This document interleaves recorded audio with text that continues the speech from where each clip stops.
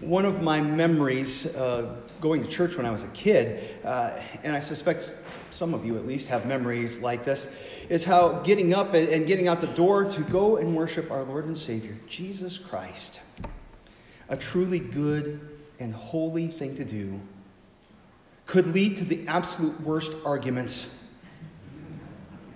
Good, I hear some laughter, which means that maybe you've experienced that too. Just the fighting sometimes to get to church on Sunday morning.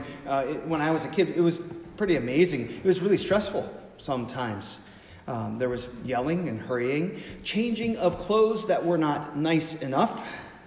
And the horn would sometimes honk in the driveway, and there were terse comments in the car about having to come in the back door of the church so that people wouldn't see us, which not so much a problem here because everybody kind of comes in the back.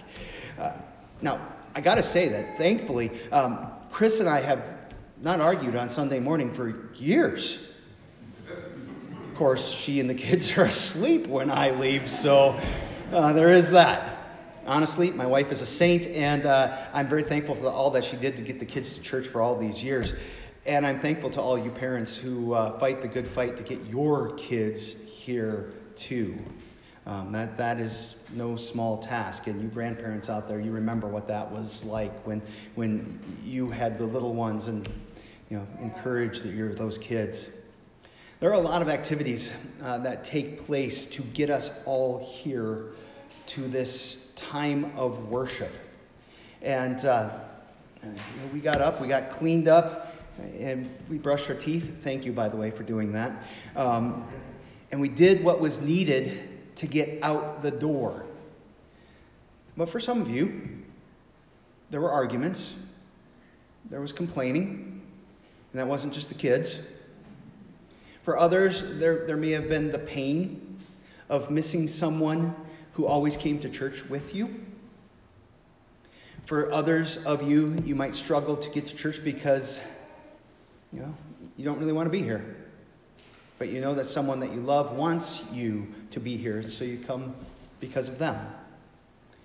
We're a mixed bag of motivations and memories and emotions that all kind of tie into this experience of what happens on Sunday morning. That being said, there is something that's at the heart of why we gather here week after week. And it's probably actually better to say that there is someone who is at the heart of why we gather.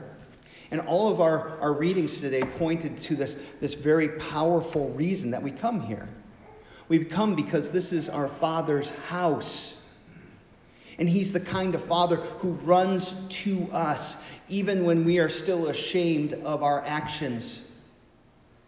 And He wraps us up in His forgiving arms and welcomes us back into His presence.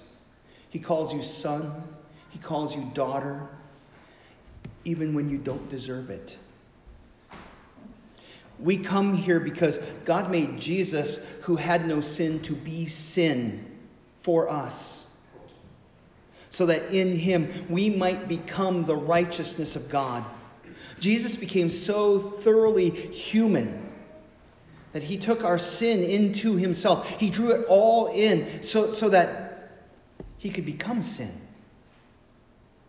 Although He had never done any of these things that we recognize as wicked or evil or broken or human.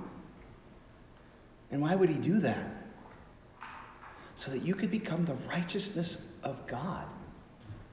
So that you could experience what it means to be a new creation. Oh, yeah, obviously we still struggle with that old sinful nature. But through faith in Jesus, the old is gone and the new has come. What brings us here, when we get down to it, is God's salvation. This time of worship, it's full of the hope that Jesus gives us.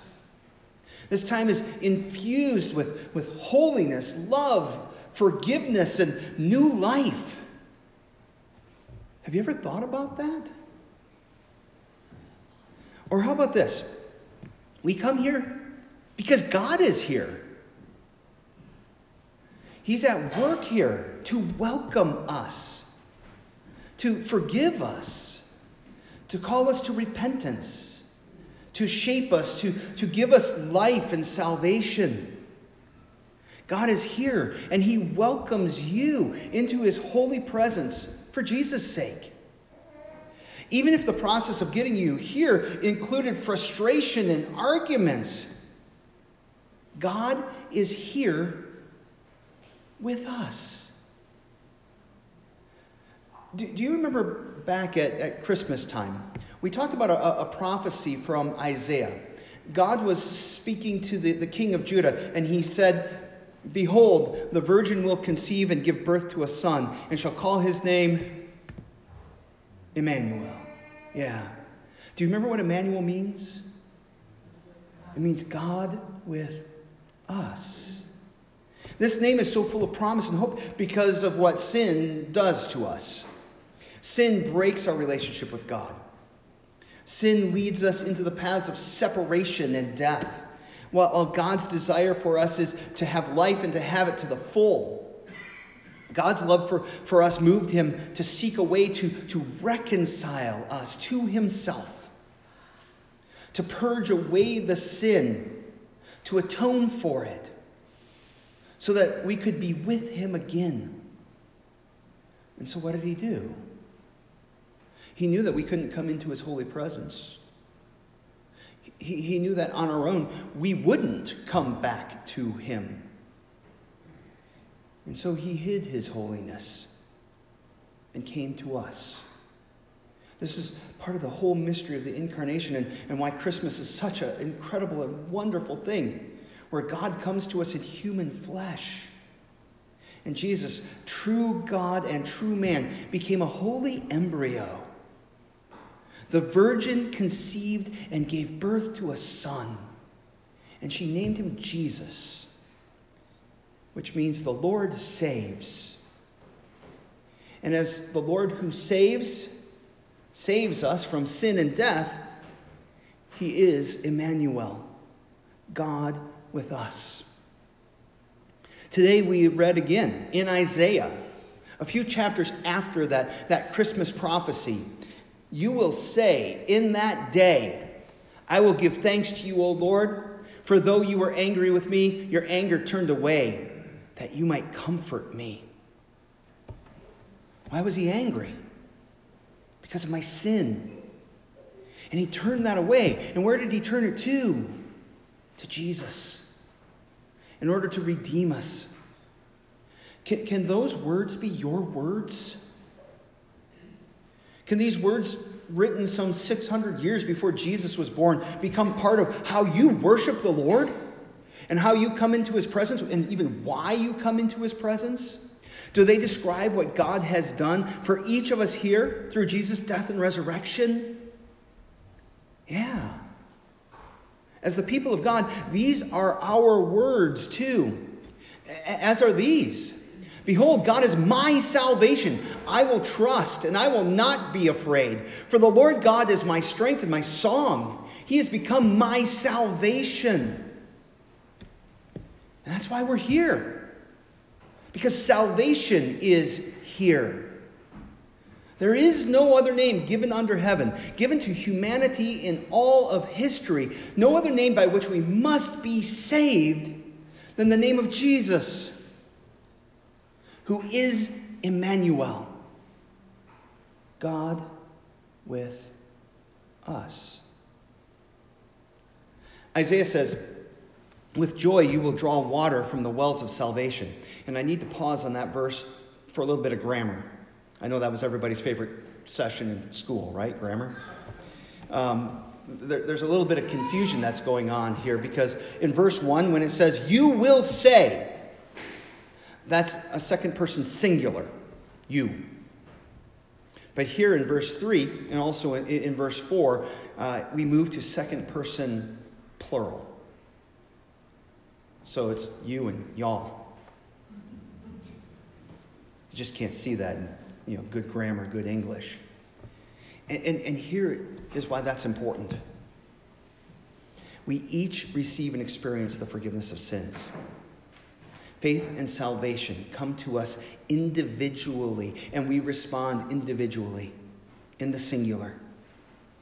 But God's salvation also brings us together. It unites us. And we are united in the waters of baptism as God's people, as his children, his family. We've become part of something bigger than ourselves,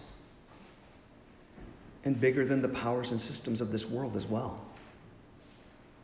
And you will say in that day, give thanks to the Lord, call upon his name, make his deeds known among the peoples, proclaim that his name is exalted, sing praises to the Lord, for he has done gloriously. Let this be made known in all the earth. Shout and sing for joy, O inhabitants of Zion. That's you, the people of God. For great in your midst is the Holy One of Israel. Who's in our midst? The Holy One of Israel. Who's that? It's God. God with us. He is Emmanuel. He's here. He's here, so we gather because he's giving forgiveness for our sins. He's transforming our lives. He's knit us together as his people.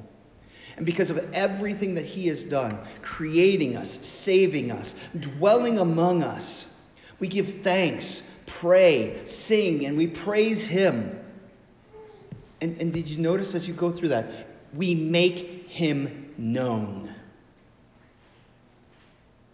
This is actually central to who we are as the people of God. We are people who have received, who have experienced God's salvation. And that's good news.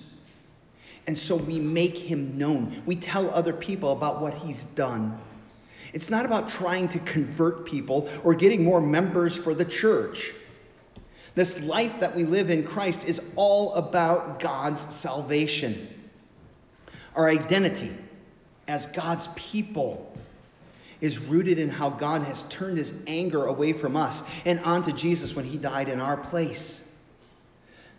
This life is about being reconciled to God. And when we're reconciled to God, we want that reconciliation for others.